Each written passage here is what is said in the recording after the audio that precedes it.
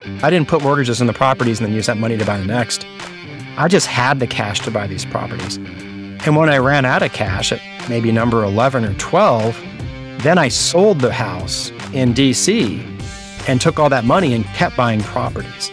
Looking back, that wasn't the fastest way, but I would say that it was a fairly conservative way too, because, had I done it with leverage and maybe bought 30 or 40 or 50 properties instead of the 20 that I had, if the market would have tanked or if there would have been some serious problem, maybe if COVID had been a little more scary and people had actually been shaken out of the market, one of those people might have been me.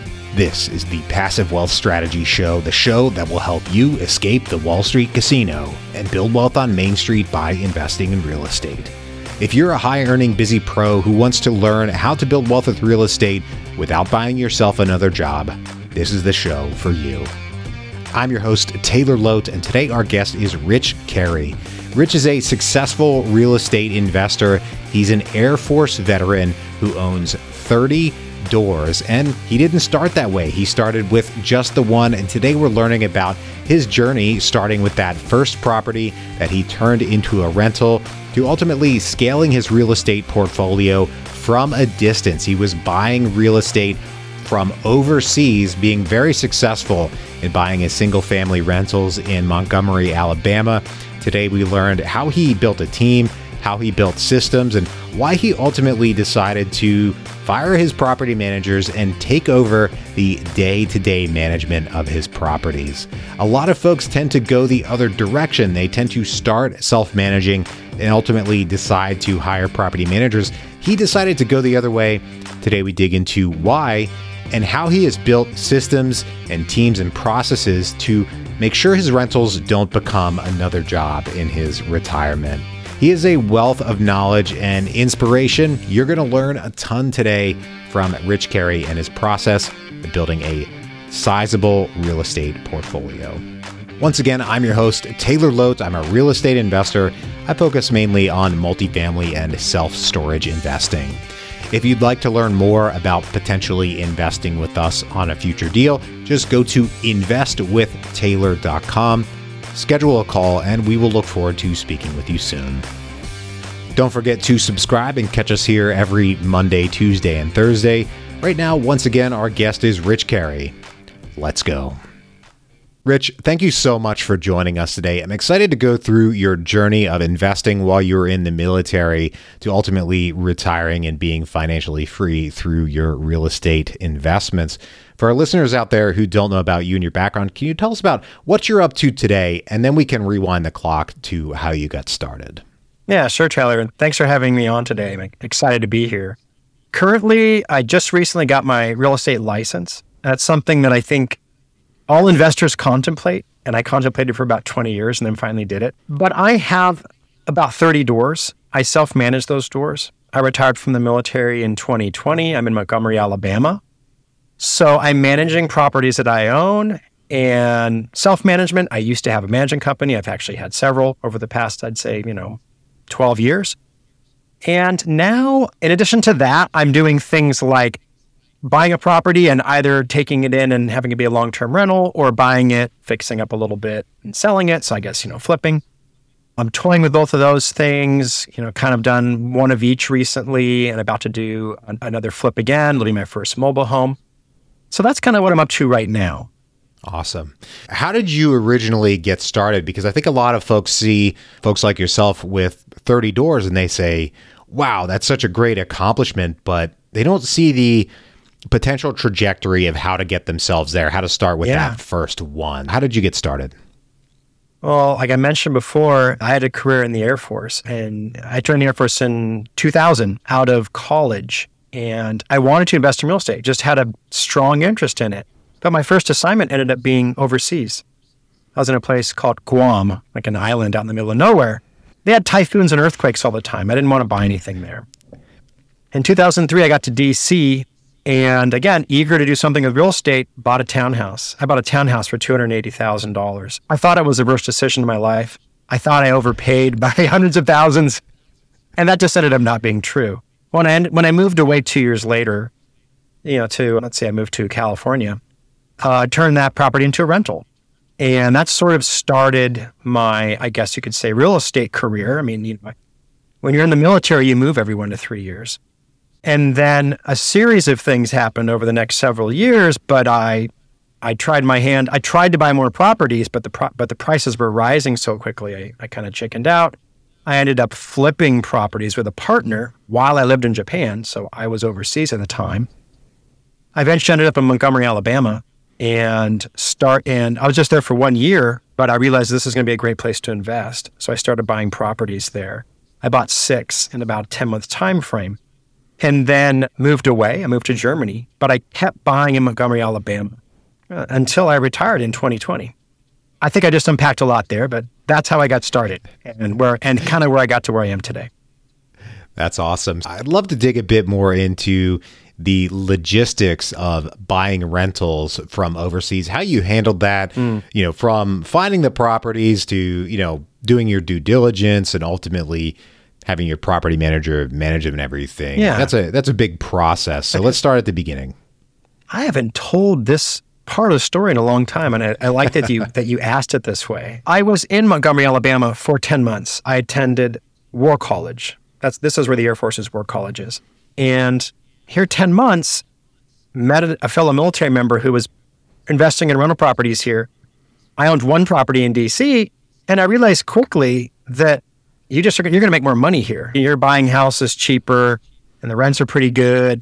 And, it wasn't a lot of competition. It wasn't like something where everybody from all these different states are coming in and trying to invest there. I started buying properties. But I also ended up getting a property manager while I was living here because I knew that I was moving away. I was going to go somewhere. So I was working with a property manager and working with, let's say I had an appraiser. I had a person that did inspections for me. I had some contractors. I had a real estate agent that I trusted. And so what I mean by all of this is I sort of built my team. I didn't even realize it, but I built a team that I could use when I moved away. And I ended up going to Germany. So I moved over to Germany and I have 6 properties under my belt. I wasn't sure if the properties were going to do well because I bought them for good prices and they were renting for a good price. And I kind of thought, well, is this going to work or are my tenants going to trash my place? And am I going to lose all my money? Well, things went well. And so I'm like, well, we got to keep buying in Montgomery. And so I kind of had a process down. My real estate agent was helping me find properties, and she would go in and she would take additional pictures of the property that I was considering buying, right? If I wanted to put a property under contract, usually I did that just from what my real estate agent was talking to me about and showing me and what I could see from pictures. Once it was under contract, I then had my property management company go in. And sometimes they do this before I went under contract. But I'd have my property management company go in and say, well, yes, this neighborhood's okay. This floor plan looks good. Yeah, we like this. But they'd give their opinion too. So I had a real estate agent, I had a property manager. Then I had an inspection done on it. And the inspection was, it wasn't for a bank, it was for me. I was actually paying cash for these properties. These properties were ranging in price from, I'd say, $30,000 to $60,000. So I get an inspection done, and that means a full report with pictures and like a list of everything I had to fix. And so for being overseas, I kind of felt like I had 3 different people that were vetting the property for me that I trusted and knew and, had a relationship with. So it didn't seem that foreign to me. I don't know if that makes sense so far. The other thing that's pretty important to point out is that my property management company, and this is a trick that everybody will have when you're investing out of state or out of country, my property management company was willing to take on larger projects for me. I was buying things that needed a lot of work, like maybe $5,000, $10,000, $15,000 worth of work. They were willing to take that on, knowing that I was going to give that property over to them. They were trustworthy. They were keeping, my expenses in check. They weren't jacking up prices. They were, good at finding out how to do this stuff cheaply. So it ended up working out. Okay. So after you acquired the properties, had the property management company fix them up, were you then adding financing to the properties to pull some of your cash back out so that you could redeploy, or just holding them in cash? Or 100% what's equity? interesting about that is when I flipped houses for a while. I flipped about 8 houses in DC. And when I flipped houses, I was the financing side, and I had a person on the ground who was doing all the work, but I was doing all the financing. Like, I was basically just buying them with 30-year fixed mortgages, but we'd end up just selling them, quickly a few months later. I was putting up the down payments for these properties, and the down payments that I was putting up were usually $60,000 or $80,000, and which seemed like a lot at the time. But when I got to Montgomery, Alabama, and I realized I can buy these properties, like all in, completely own the property for like sometimes less than half what I was giving as a down payment in DC. It really didn't seem like, I'm not going to finance this. That doesn't make any sense to me. Now, something that's important to understand for your audience is that I'm one of these like frugal saver investors. I was somebody who always maxed my IRA, was always maxing my 401k in the military, which is called a TSP. And I was like, I'm somebody who's an index fund investor. So kind of like put your money in the S&P 500 and just let it grow and compound. I did that both in my brokerage accounts and in my investment accounts. And I had a decent amount of money saved up by the time 2013 rolled around, and I was in Montgomery, Alabama, starting buying these houses. Not only did I have a decent amount of money saved up, but my house in Alexandria, Virginia was paid off. So that $280,000 house was paid off. So that's my very long way of answering your question. You could have done this, and I can still do it if I want to, but I didn't. I didn't, what do you want to call it, BRRRR or whatever you want to call it. I didn't put mortgages in the properties and then use that money to buy the next. I just had the cash to buy these properties. And when I ran out of cash at maybe number 11 or 12, then I sold the house in DC and took all that money and kept buying properties. Now, I don't think, looking back, that wasn't the fastest way. Like, that wasn't the ideal way to grow. But I would say that it was a fairly conservative way too, because, had I done it with leverage and maybe bought 30 or 40 or 50 properties instead of the 20 that I had, if the market would have tanked or if there would have been some serious problem, maybe if COVID had been a little more scary and people had actually been shaken out of the market, one of those people might have been me. But since I was pretty much, all paid off, I really had no financial worry when COVID showed up. Great. So was there anything that went majorly wrong while you were overseas, and maybe a rehab didn't go as planned, or a tenant destroyed a property? I mean, things go sideways sometimes. I had State Farm as my insurance company. They kind of changed the rules on me, and I was buying properties at a fairly fast rate, and they kind of changed the rule, and they said, Rich, we can't insure the property until you have a renter in place, until you have a signed lease. And so I was just kind of being cheap. And I was just kind of like, well, I'm just going to take my chances on that first couple weeks and just not insure the property, get it rehab, get it fixed up, and then get it insured as soon as possible. Just as soon as it get that lease, get it insured, and hope that nothing bad happens. But there was this time where I was buying a house like one a month. And so it was just a hectic time because I was also in the military overseas and very busy in my military career. One day I got a phone call from my property manager, and they said, you need to call your insurance company because this property you bought caught on fire. And they said, well, who's the insurance company? And I was like, I think I forgot to get insurance on that property. So that happened. I had a property.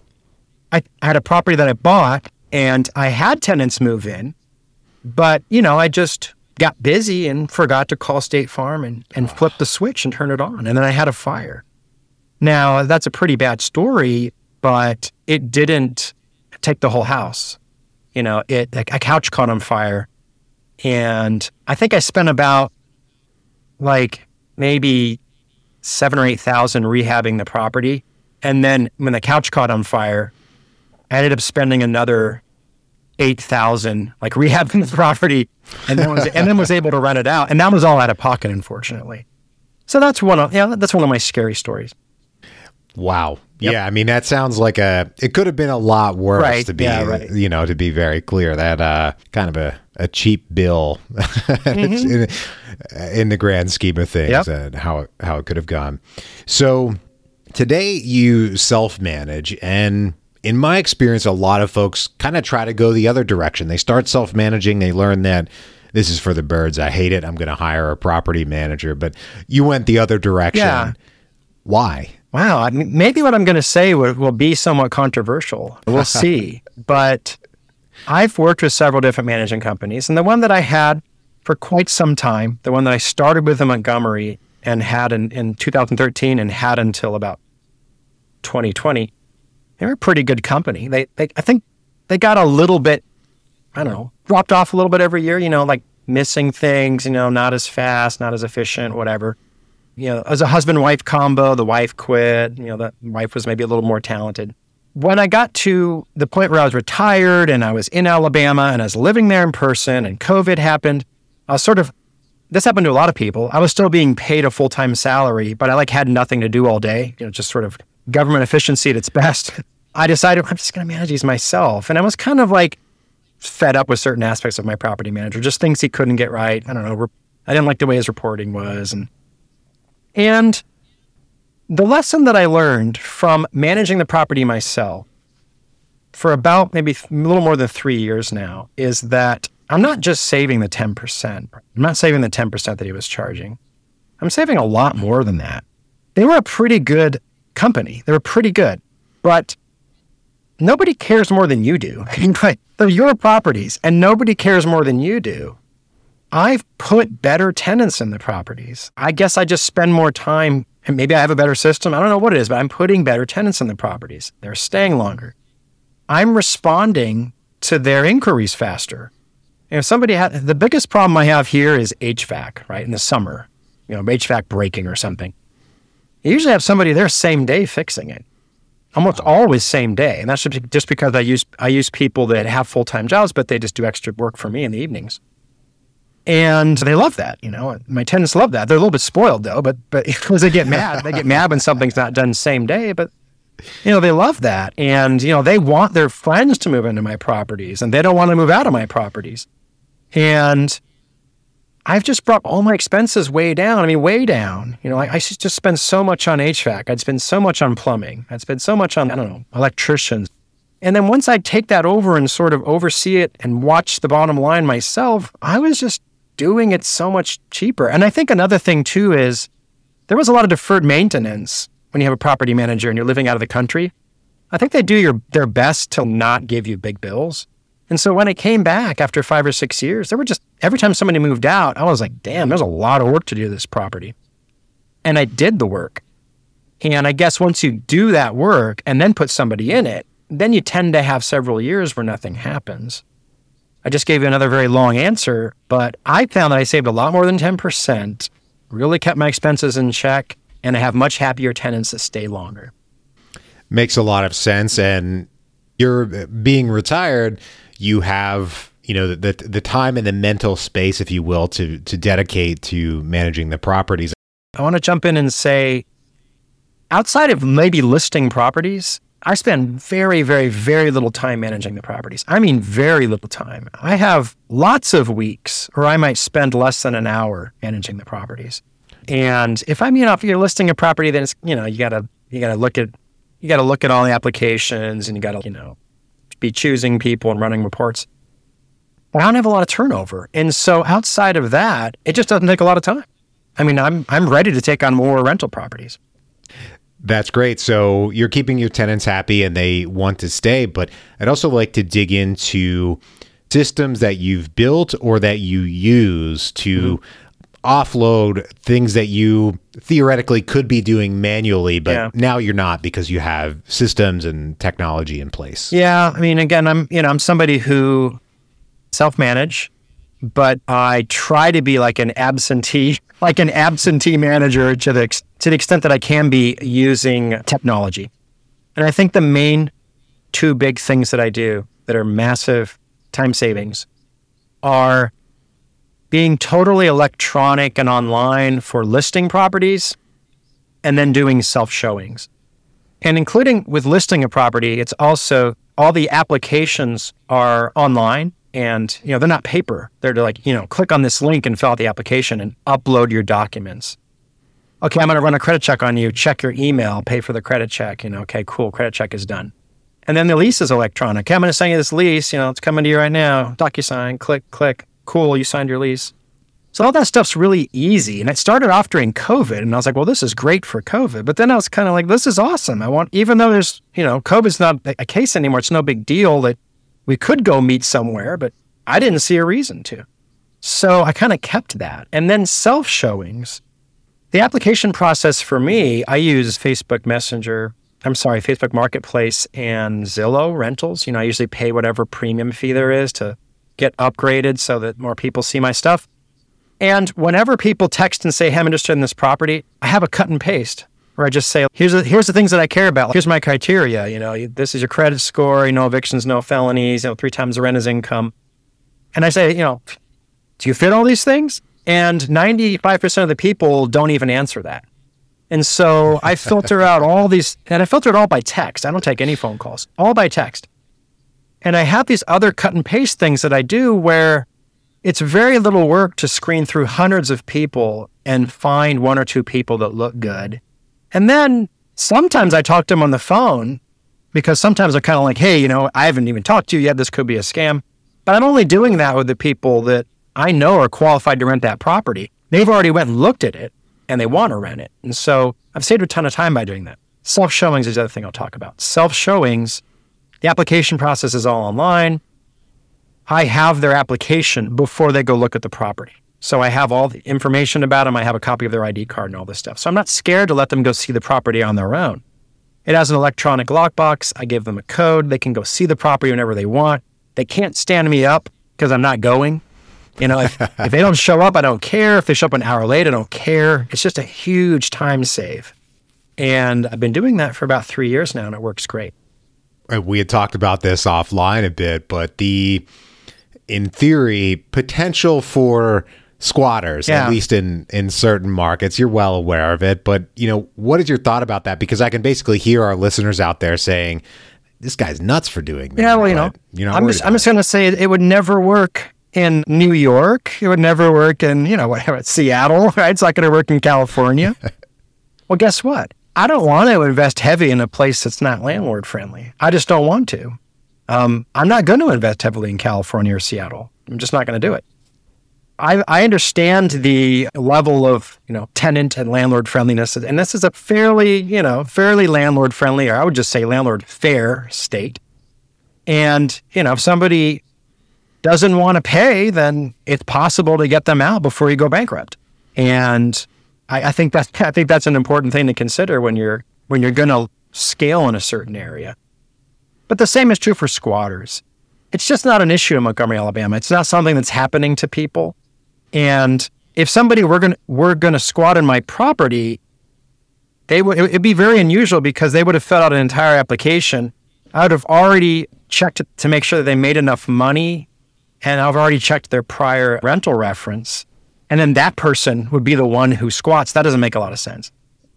That's true. Okay. So you're not sending that information to just anybody. You're doing a lot of screening until they get to that point. They've already filled out an application and went through my verification process for income and prior rental reference before I'll let them go see the property. Makes a lot of sense. So rewinding the clock, if you had the opportunity to speak with Rich when he was just getting started, you just got into the military, you want to invest in real estate, and maybe you're buying that first property in Northern Virginia. Pretend we're talking about today's market, though. What advice would you have for yourself in that position? Again, it's my path is so much different than everybody else's. I think I was really scared to use leverage. I was scared to have 5 or 10 or 15, 30-year fixed loans and creative financing and all these kind of different things. And I think I would have said, you don't need to be scared of that. If you understand the math, you're going to build wealth faster by responsibly leveraging debt. Now, of course, you can do it in a stupid way. You can do it too quickly. I'm against, cash advances on credit cards to flip houses. But that's what I would have told myself. I was very conservative. For the longest time, it was just 20 paid off properties. And I'd be wealthier and I'd be, further along if I had embraced leverage earlier. Not the lesson that you have to give most people. Still makes sense. Yeah. Being conservative does hold us back, but it also reduced your risk. And, considering the time when you were starting to invest right in the run up, Great Recession, everything like that, could have saved you. So can't run the experiment twice. But anyway, thanks for all the advice so far. Right now, we're going to take a quick break for our sponsor. All right, Rich, I've got 3 questions I ask every guest on the show. Are you ready? I'm ready. Great. First one, what is the best deal you've ever done? Okay, the best deal I've ever done. I think that I have several that are somewhat comparable, but I really like a fourplex that I bought. And I think why did this fourplex do particularly well? It's probably how I bought it. It's how you bought it and the price you get it for. And I think it's also the fact that multifamily, but in my case, it's just a fourplex, but the numbers work out so much better because I'm getting 4 separate rents for that one 30-year fixed loan at 4%. That just makes a huge, huge difference. The other thing too is that this was bought in a large package. There's lots of times, behind the scenes for people that if you're new to investing, you might not realize this, but usually all the big investors in a city, they often trade large investment packages with each other, right? Especially when somebody gets 80 or 90 years old or dies. And they'll sell their 135 houses and, whatever. It could be any size of a package. But I think a friend of mine bought a package of maybe 20 houses. And he liked almost all of those houses. But he hated the idea of owning a fourplex. And he almost thought that I was silly for, liking a small multifamily. And he's, Rich, I'm buying this package, but will you just buy this damn fourplex? And I think the price was $180,000 for me, $180,000. And, 30-year fixed loan, 4%, 25% down payment. I don't have it all perfect in my head, but I think that the mortgage is around $600 and something. And one rent from one property covers the mortgage. Okay, and that's a beautiful thing because there's still 3 more. So rent from one property covers the mortgage. And then you have, I would say the rent from the other property covers most of the expenses. And then the other 2 properties are cash flow. And that's including taking care of a mortgage. So that's a big win. I tried to buy every fourplex on that street, but I couldn't get anywhere near that price from anybody else. So that's one of my favorite deals. Being in the right place at the right time with the right experience, the right relationships, everything lined up for you on that one. So we had the best deal. Now we go to the other side of that coin, the worst deal. We all have them. What is the worst deal you ever did? I almost want to say it's like a worst deal, but it taught a very important lesson. And it wasn't necessarily the deal where I lost the most money, but I think it was just very symbolic to me because I was newer in my real estate career. I bought the townhouse for $280,000 in Alexandria, Virginia in 2003. Turned that into a rental. I think you probably realize this, but to the listeners out there, you don't get stellar returns from a high-end, a high-end townhouse in a high cost of living area that you rent out. You're not making big money from that.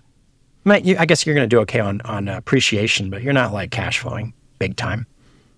Well, I bought that property, but a year later, it was worth $400,000. And I'm oh my God, I'm a genius at investing. I'm going to keep buying properties. And I kept trying to buy properties, but I couldn't. Things were skyrocketing so fast. I was just it was like dropping the falling knife or something. I was too scared to grab it. And I saw a lot of friends of mine and people that I knew were making a ton of money by flipping new construction. And I don't know if you're familiar with this, but it's not something people talk about a lot. Flipping new construction. And between 2001 and 2003, people were just making tons of money. I'm okay, I've watched too many people make money the last 2 years. My turn. I'm doing it. I think it might have been around 2005 when I finally got around to doing it. I'd proven that it would work by watching lots of people do it. And I bought a house, maybe for $400,000, a townhouse that was being built from scratch. It was one of the first few properties out of a big, 100 properties planned. I was in a trailer and there's a bunch of empty land and I signed a contract, $20,000. So I've locked in the price of $400,000. When it was done a year and a half later, hopefully that's going to sell for $500 or $550 and just pocket all that money and just be rich. The only problem was that didn't happen. The only problem was the market stagnated and didn't grow at all. And lo and behold, I wasn't the only person that was planning on doing that.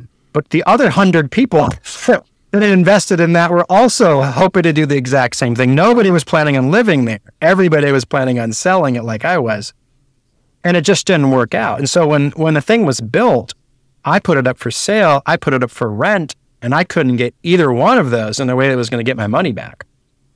I had a Section 8 person call me up and want like 9 or 10 people to live there, and they could give me enough money to cover my mortgage and this brand new property with top of the line everything, and I just couldn't do it. So I think I offered my real estate agent some kind of a bonus, I don't know, $3,000 extra to the agent that helps us sell it or something. And then somebody got it sold for me, and I made maybe $6,000 or $7,000. I thought of that as a huge failure because I really had in my mind that I was going to make $100,000. I spent a whole year and a half thinking that I had that money already.